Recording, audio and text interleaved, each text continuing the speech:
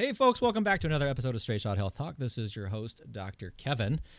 And for today's episode, can you guys hear me okay? I'm making sure the mic is working here. I think it is.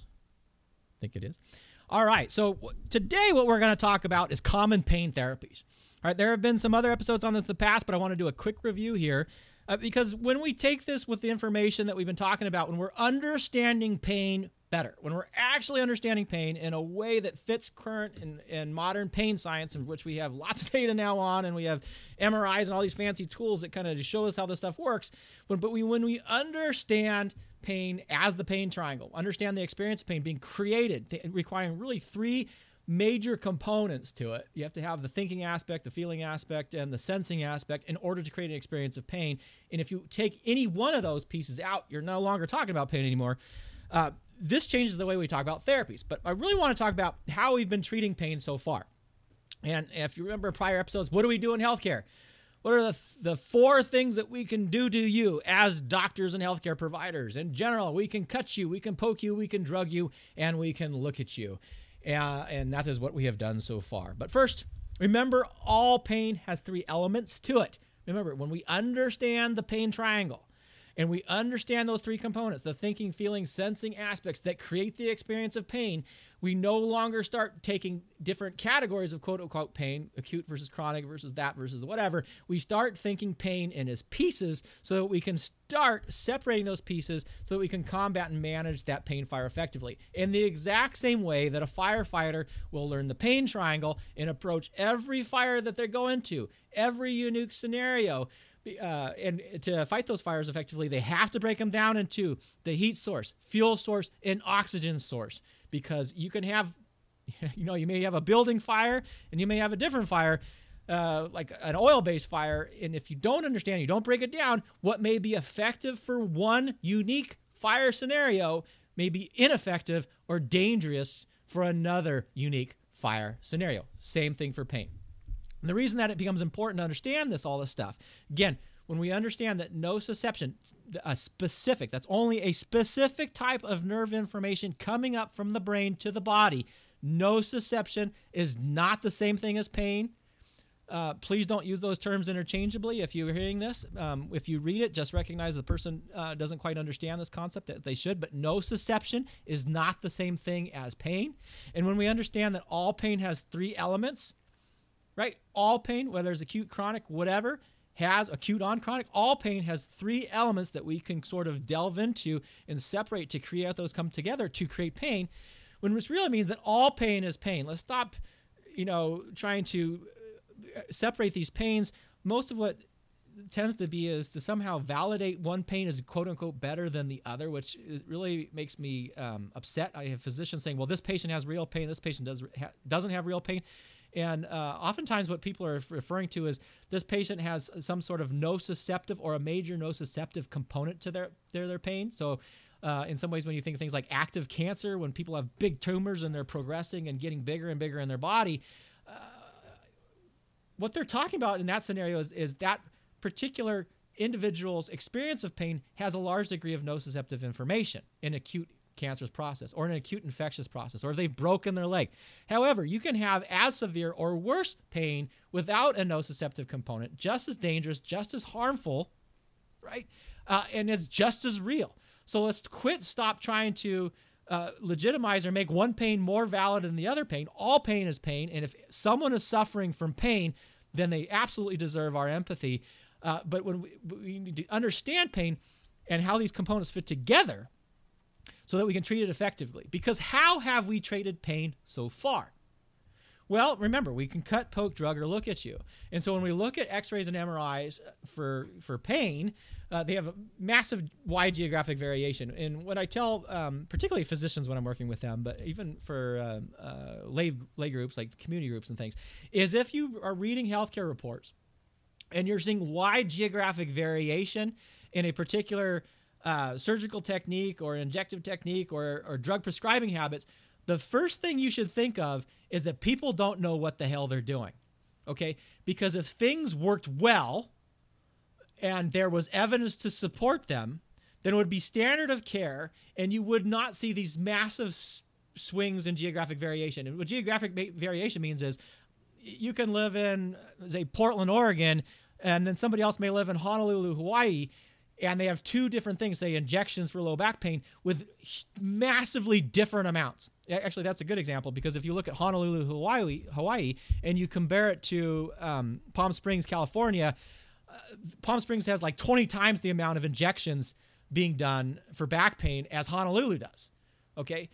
And the actual evidence doesn't support that people in Honolulu, Hawaii are not doing better with their back pain or are unhealthy or are subjected to ineffective therapies for pain. It actually means that they're probably finding better evidence in Honolulu than they are in Palm Springs. But so when you look at wide geographic variation, again, means people don't know what the hell they're doing. In X-rays and MRIs, particularly for pain, but in general use as well, we see wide geographic variation. So we see areas that lots and lots of MRIs for the back are being done, and areas of the country where not a lot of MRIs are being done. What we do know is that overall for the country, we're seeing more and more imaging techniques as we get more and more fancy tools. Even when we don't know how to use them very well, we tend to use those toys much, much more. This costs the healthcare system more and more and more money, both in the cost of the imaging and along with the ineffective pathways that they send us down, spin patients down to generate even more and more ineffective procedures, surgeries, disability associated with those as well. And what we see when it comes to pain, particularly back pain, areas of the country that use lots of X-rays and MRIs have worse outcomes for back pain than areas that don't. What do I mean by outcomes? It means there's more people on disability, more people receiving compensation for back pain, more people who are not getting back to work, higher healthcare costs, more surgeries, et cetera, on areas of the country that are doing lots and lots of MRIs. So do lots of MRIs, have worse back pain. And the reason for this is because, quote unquote, abnormal findings, the things that are often labeled on an X-ray or an MRI or a CT scan are described in terms that really make them sound like they're abnormal or not right, are in fact normal. We know things like your discs begin to change as young as 10 years of age, right? As you age, your discs, your bones, your skin, your muscles, all of that stuff's changed. Bones change with age. But what happens with this is we start labeling you. And we start telling you that these normal findings, which are really quite normal, are the quote-unquote source of your pain. Now, remember in an earlier talk when we were introducing the concept of the pain trial, when we understand the experience of pain has to have three components to it. A sensory aspect, the affective component, which is the oxygen, the emotional component, and the cognitive or the thinking aspect to it. And only when you have thinking, feeling, and sensing can you create an experience of pain.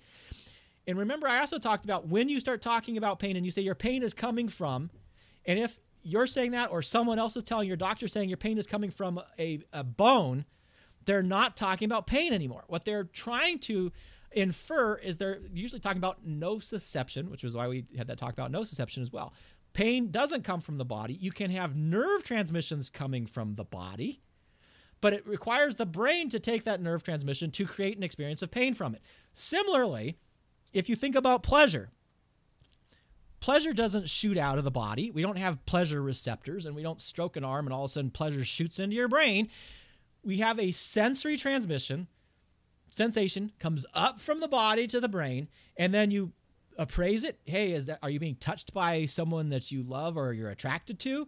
Is there a meaning behind it? Hey, this is a intimate scenario or not. It takes those three components in order to create the experience of pleasure. Because just like pain, if I put someone in a scenario and we generate a quote unquote pleasurable sensory information, but we change those other two components. Now it's unpleasant. It's someone that you don't want touching you. It's in a bad scenario. No one in their right mind or form would call that pleasure. They would say that is not pleasurable. Yet the sensation is the same in that regard. Now pain, I mean, maybe that's not, it's not the greatest or horrible analogy, and I hate to bring that up, but it's the same thing with pain. We have scenarios where people believe that the sensation coming from the body is pain, and it is also not the same because it requires those two elements. Now, when you're looking at X-rays and MRI specifically, And I forgot to mention that there is a video variant of this on YouTube at Straight Shot Health Talk, a YouTube channel as well, where I show a slide, and this comes from the Journal of Neuroradiology back in 2015. And what this slide shows is that your age as compared to the image finding and the age-specific prevalence rates. And basically, it just tells you, as you get older, if you don't have, quote-unquote, these abnormal findings, then you are abnormal, right? So if you take my age, I'm around the mid-40 mark here, and I would have about 70% of people my age are going to have disc degeneration. Another 60% of people are going to have low signals coming from their discs. Another 50+% of us are going to have discs that are kind of squished. They're no longer as tall and full of fluid as they used to be.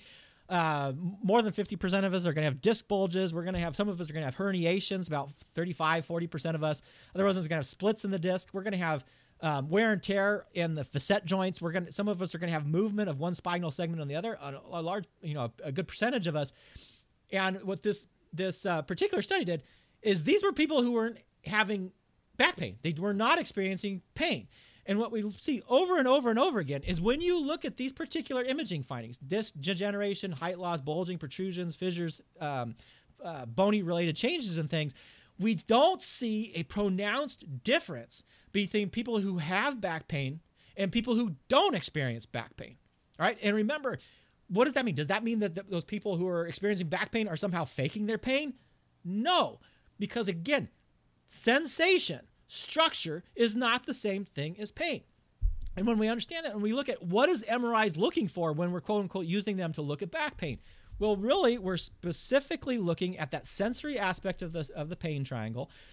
And even more specifically, we're looking at structure and we're trying to infer that there's a specific nerve transmission coming from that structure that may or may not be true. Okay. But that's what we're looking at. We're simply looking at the structure and we're trying to infer that there's sensory information coming from that structure itself. Again, that sensory information is not the same thing as pain. Now, when we look at injections for pain, epidural steroid injections, facet, medial branch blocks. Some people call them facet injections. There's people who still do those. Radiofrequency neurotomy, where we're burning the nerves. Selective nerve root blocks. All this stuff that I did and what I trained people to do. What we see when we're doing injections is that you have more people like me doing them. Lo and behold, we do more and more injections. In fact, we inject the amount of these injections have increased dramatically. In fact, a friend of mine who was particularly interested in the opioid epidemic started tracing the trajectory of opioids, the massive increase in prescription opioid use, and a parallel line to that opioid prescriptions is the number of injections. So, we have this opioid epidemic because we're overprescribing opioids and we're really harming people with this stuff because we're not using them in the way that makes sense. And again, we're confusing what pain is. In the same way, injections have come up, and there's probably a reason that those two lines are going together. Well, we also know that these injections are not cheap. Although insurance companies try to cut reimbursements for them, you have specialist societies that are trying to protect their pocketbooks, sending out massive emails, getting people to write their congressmen and take their congressmen out to dinner so that we can stop fighting these cuts, even though there's no data that supports the use of these injections. And folks, if you're listening to this and you're injectionists, please remember I'm a fellowship-trained pain specialist, and I did these injections, so I'm not just talking out of my butt. All right. But we also, with injections, what do we see?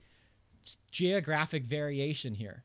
Again, when we hear the word geographic variation, what does that make us think of when it comes to healthcare? It means people don't know what the hell they're doing. And we see massive geographic variation, again, for injections of pain. So areas of the country that have high numbers of people who inject people have lots of people doing injections. Areas of the country where reimbursement is still effective, where insurance companies haven't been able to rein in these costs, where there's effective lobbying keeping these things being paid for, have lots and lots of injections for pain. So we see different states have 7.7 times difference in the amount of injections being done. And in individual cities can have over 18 times different rates of these injections for pain. Again, and the outcomes are quite different. Now, not in the way that you may suspect, because when we do these injections, this is things that I used to tell my patients Okay, this is the stuff I used to tell them for which I still feel bad about to this day, is I used to tell patients, you know what, we're doing these injections because if we do these injections, we're going to help you from needing to use medications, and specifically, we're doing them to, quote unquote, keep you off of opioids because we know opioids are bad and nobody wants to write opioids, etc. Or that we're doing them to prevent you from surgery. This one is unbelievable. That somehow these injections will keep you from needing surgery right away, or they'll put surgery down the line, years down the line. Or we're doing them, if they're not doing it for drugs or surgery, we're doing it because they're going to help with your pain. And what the data shows, and what physicians should be doing, okay, is putting aside our personal biases, cognitive biases, all the stuff that influences the way we make judgments, and start looking at data and questioning the data. Because when we look at the actual data on injections, is what we find is they don't decrease the use of medications. The areas of the country with the highest rates of injections have the highest rates of opioid use. They don't prevent surgery because the areas of the country with the highest rates of injections have the highest rates of surgery. When we look at long-term outcomes for pain, particularly chronic pain, injections don't seem to provide a difference. Now, some people will feel better for 4 to 6 weeks. Now, interestingly, that 4 to 6 weeks improvements doesn't seem to matter what you inject. There's been studies that show you inject normal saline, which is an inert fluid, you inject steroid, you inject local anesthetic, all three, only one of the three, again, just normal saline, and there's not a big difference in that short-term relief of pain because there's something else going on here. Hopefully we'll talk about a big study that talks about that later on. But there doesn't seem to long-term outcomes on pain that is at least coming from the injection itself. Because remember, there's 3 other elements to that triangle. But what we do know is that we do more and more injections, we actually have higher rates of complications associated with them. So when you look back to 2012, people like me injected tainted steroid into patients using ineffective, we have a lot of data that shows these epidural steroid injections for lots of things that people are getting injected in for don't work. And over 117 people died from that. And God knows how many other people had some pretty awful complications with them. We have had other people that have died from the injections. We have people paralyzed from the injections. Is it less than surgery? Yes. Is it still harmful? Absolutely. And so we need to be cognizant of those. Now, what do injections target? Remember when we were talking about MRIs and imaging, and we looked at the pain triangle, what was the purpose of that X-ray or MRI? What are you looking at when you're looking at the triangle? What are you trying to discern there? In an MRI, you're focused on sensation, or really looking at the structural element so that we can infer, meaning we think that there's some sensory transmission coming from that specific structure. And if you look at injections, when we're looking at the pain triangle, what are we targeting? Again, we're targeting that sensory aspect of the pain triangle. In particular, we're talking about targets, and the words that I used to use was we're going to look for, quote unquote, a pain generator, which is a stupid word to use because what are we saying? We're saying that pain springs out of the body like pus out of an abscess, and pain doesn't spring out of your body like pus out of an abscess. Pain is created in the brain. The only thing that comes from the body is a nerve transmission, but we're targeting nerve transmissions. And a lot of times we're targeting, quote unquote, normal structures, saying, well, there must be some weird nerve transmission coming from that. I have no data to support that. But that's what we're targeting, that sensory aspect of the triangle. Now let's look at surgery for back pain. Now, we talked about this with Dr. David Hanscom before, but surgery in the United States for back pain is another epidemic. We've increased over 300%. Specifically, the highest rates have increased was for spinal fusions, which are the surgeries with the worst outcomes associated with, and the ones that we don't know actually who they do better for. And complex spinal surgeons, these are multi-level fusions, anterior, posterior, we go from your belly and then your back, and we flip people, and we put all this really expensive hardware in you. That increased over 1,400% in a 5-year period.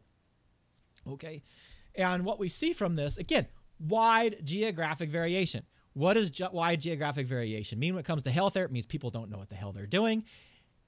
And yet the best surgical outcomes, the people who seem to actually get better or have the least amount of disability due to back pain, are in the areas of the country where the rates are lowest. Okay? Now, you got to remember, with the way that our population moves all over the place, if you look at population statistics, because I can imagine an argument being, well, if you go to Bend, Oregon versus Honolulu, the people in Bend may have just bad backs. Really? Do you think evolutionarily, with the mix of populations that we have, that all of a sudden our mixed population in the United States that has really had a lot of travel in the last 100 years, that these little pockets of people have somehow evolutionarily become more disadvantaged when it comes to their back, it's much more likely there's larger concentrations of surgeons in those areas, which seems to be the case. And I am picking on Ben there because about, 8 to 10 years ago, they had one of the highest rates of back surgery in that area. So much so that if you don't want to go to if you go to the emergency room with back pain, be very careful that you don't come out with a spine operation. Now, when we look at surgery for back pain, okay, when we look at surgery for back pain, again, pain, not instability, not cancerous processes, we're cutting something out, not broken bones that are moving back and forth, but specifically for pain, the experience of pain that takes three components, of which only that structural element is one little piece of it. Surgery specifically for back pain, what are the indications for it? Well, interestingly, if you actually look at the research that is being produced in the spine surgeon community, they don't even know. So one particular study which I liked is when they tried to find out how to identify patients with chronic low back pain for which spinal fusion was a predictable and effective treatment, they couldn't.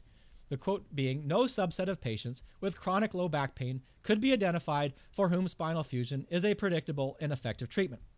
Another study where they actually surveyed, they just asked surgeons, they gave them, I can't remember, like 15 different case scenarios and asked a bunch of surgeons, prominent academic, private practice surgeons, in lots of different areas, and we're looking for a consensus on who people would operate on. Who do they actually thought, using their wonderful clinical judgment, that they could expect a good outcome from?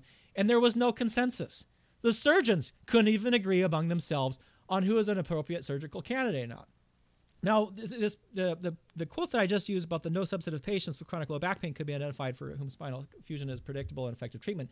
An important caveat on that is the way that they were using, the test that they were using to try to predict and pull out patients who would get better with spine fusion were all structural related. So they were looking at things like immobilization or big corsets. They were looking at casting. They were looking at injections where you go into the discs, something called provocation discography.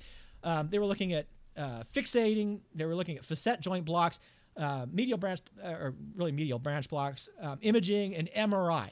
Okay, all these things looking specifically at structure, and lo and behold, all these things that they would use to really somehow go after that structural arm of the pain triangle could not predict for whom patients that the spine surgery would improve for. Now, also, we happen to know who spine surgery does not work for and who get worse with spine surgery when it's done for pain.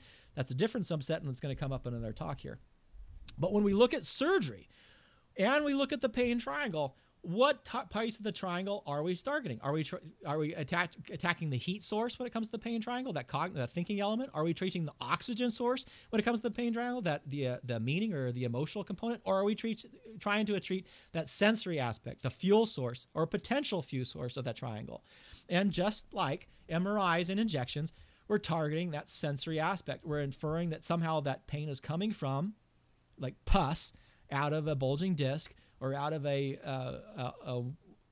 worn piece of bone, and then the pain is just emerging from that piece of structure, like pus coming out of an abscess. Now, the last thing that we tend to do is, remember, we look, cut, poke, and we drug. And painkillers, which we're really talking specifically about opioids in pain, is the big deal right now because we're prescribing massive amounts of these. We have massive numbers. I think the last number is like 40-something thousand people dying yearly, which is exceeding motor vehicle accidents. We're having more and more people become addicted to these medications. And this really started in the mid-90s. And I think I did a talk about this, or a previous podcast episode, so I'm not going to spend too much time here. But basically in 1996, American Pain Society, American Academy of Pain Management or Medicine came out and they said, you know what? We're not treating pain. And there's lots of people writhing around. Again, there was no data that supported that. But somehow all these people with chronic pain were running around there, and we were not, as physicians, we were doing a bad job because we have this really effective and very safe medication class is known as opioids that, yes, in some people they cause addiction and abuse, but that risk is low, and we need to write more of them. With See, and you can see where's this fundamental misconception here, because if you don't understand pain and you don't understand how the drugs and how the injections and how surgery and how it fits in all this stuff and what you're actually targeting, just like a firefighter fights a fire. Remember, a fire doesn't say all fires are the same. They actually break the process of fire down into 3 components so they can effectively target their therapies against it. When it comes to pain in the healthcare world, we just sort of say there's pain. And then we had this consensus statement that said, you know what, there's pain, and this is an effective therapy, not understanding what pain is. And it's basically just throwing drugs on all pain, despite the fact that there's different components that these drugs would piss. Now, also, there was some behind-the-scene things. I don't think it was a coincidence that Purdue Pharma released OxyContin onto the market 6 months after that consensus statement. It was not coincidental. There was a massive marketing campaign by the pharmaceutical industry in which they actually got physicians to become paid spokesmen to increase customers and go out and train other physicians and tell them, you guys need to write more drugs. All your patients are suffering. It wasn't coincidental that the Joint Commission got involved and how the VA system got involved and started mandating the pain as a vital sign when it's not a sign, it's a symptom. But same, like blood pressure. There's a reason your blood pressure is going up. There's a reason for pain. It's not just pain. But anyway, they used all this stuff with really no data evidence. The pharmaceutical industry made billions and billions and billions and billions of dollars off of this. And what happened next? Well, we know we wrote more drugs, right? When you tell doctors, we only can look, cut, poke, and drug you, and then we have a drug. Now we're even being told by other doctors that we need to write more of these drugs. We write lots and lots of drugs, so much so that the United States, and if you guys have been listening to the news, you know this for sure, is that we consume tons of opioids. 4% of the world's population using over 80% of the world's opioid supply. Now, one of the things that you can think about when you just think of that number, okay, and if you just kind of think, whether you're a healthcare provider or you're just a patient or if you're someone who has a loved one with chronic pain, if that medication, if opioids worked so well for chronic pain, then, and we're consuming almost the entire world supply, despite being a very small sliver of the world's population, then the data should scream at you. We should have people dancing through flower fields. Everybody should be working. Everybody should be happy and pain-free because we are drowning in this stuff. And that is not what we see when it comes to chronic pain. Remember, I did the talk on the pain triangle a little while ago. The actual prevalence rate, the amount of quote-unquote chronic pain in the United States actually increased 122% in a 10-year time period. So we prescribe more of this stuff. We do more injections. We do more drugs. And what happens is we see more and more people with chronic pain. That's the exact opposite of what you would expect. Now, the other problem with opioids, though, is as we wrote more and more of these drugs, we had more people dying. As I said, now we have the prescription opioid epidemic. We have more people in drug treatment facilities, which is a major concern. We have more people in drug who've had their lives ruined by these medications. I'm going to do another talk because this is such a big topic. There were some really interesting surveys that just came out from Kaiser about this. But we're killing people with these medications. And again, we consume so much of this drug that the data should scream at us if this is working well for pain, and specifically for chronic pain, then we should really not have any chronic pain in the United States, which is not the case. And you look at our pain outcomes are no better, if not worse, than other areas of the world that don't have these high amounts of prescription drugs. Now, aside on this, I'm going to get off talk a little bit, is this is very similar to what happened with the tobacco industry. So the tobacco industry used to promote all these lies and said that there was a time when doctors were telling people that smoking was healthy and good for you, all completely bogus. They fought, the tobacco industry fought the legislation, and they kept saying, no, we're healthy and all your reports are made up. Fought. In behind the scenes documents, they obviously knew that tobacco was addictive and harmful, and they just were doing this slow fight to keep their market share up. And then they went off and identified new markets. So they looked at the developing world, they look at other countries, and then they went in there with the same false advertising and created new markets for their tobacco industry as the market in the United States began to decrease. This is happening now with opioids. Okay, and the pharmaceutical industries are doing it in two separate ways.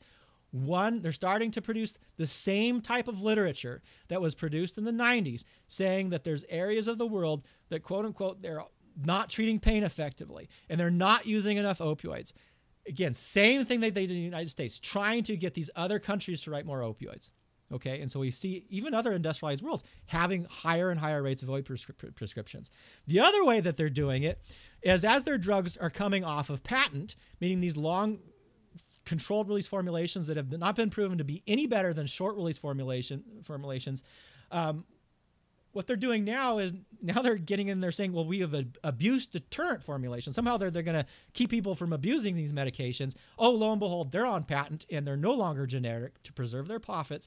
And now they're in the business of saying, well, you know what? We have a problem with opioid abuse in this country. So you need to write opioids that have these built-in whatever ridiculous systems, not actually understand pain and let's understand how this stuff's fixed. Let's just address it with another drug. So a little bit of frustration there, but if you're really fascinated by this stuff, you can see they're doing the exact same thing that the tobacco industry did in the mid, 50s, 60s, and 70s. So something to be watching if you're kind of curious there, and a morbid, really awful, watching a lot of evil people do evil thing ways. Now, what do opioids do then when we're looking at the pain triangle? And the answer, it actually depends, because there are different areas where these medications have an effect. They have effects in the spinal cord. They have effects in the brain. And they have an effect out in the peripheral tissues. And those, understanding how those effects work, particularly for healthcare providers, is very important, because then you understand, particularly when you understand that triangle and you understand how all this stuff fits together, and we understand how the opioids work, then you understand when and where to prescribe them and when and where not to prescribe them. All right? Super, super key. So when we look at how well we've treated pain, and what we've done, particularly in the traditional healthcare system, where we can look at you, cut you, poke you, and drug you. And if that's the only things that we can really do to you, other than talk, educate, motivate, develop relations with, try to get you, work with you, increase your understanding, all of which increases time, of which our healthcare system doesn't really care about time. They just kind of push you through the market like a piece of meat. When we look at this, we see lots of MRIs, lots of injections, lots of surgeries, lots of opioids, and yet our results have increased the rates of disability, higher rates of complications. People aren't better when it comes to chronic pain. Over 15 plus thousand, this is an older slide I was using, over 40,000 people dying from opioid overdose deaths per year now, and an increase in the prevalence rate of chronic pain by 122% in a 10-year period from 2001 to 2010. What do almost all of those therapies have as their target when we're looking at the pain triangle? And almost all of those therapies are being either prescribed for, performed on that sensory component of the triangle. Okay? Almost all of them. When we're injecting, we're targeting that sensory aspect of the trial. When we're doing surgery, we're targeting that sensory aspect of the trial. When we're ordering x-rays and imaging, we're looking at that sensory component of the triangle. And opioids, oftentimes we're writing them because we think that there's something coming up from that sensory component of the triangle. Okay? Again, we're ignoring the other two. But if you were a firefighter and you had a fire and you understood how the components of the fire fit together, heat, oxygen, and fuel source, when you were looking at a fire, you would break it down to see what are the major drivers for the fire. And if we actually looked at the risk factors for chronic pain, of which we have lots of data on, what do we see? Well, there is some genetic. There is an epigenetic, which is influence the genetic on our genetic code. So that has the decisions you make about what you eat, how you act, who you're around, the activities that you actually influence your genetic code.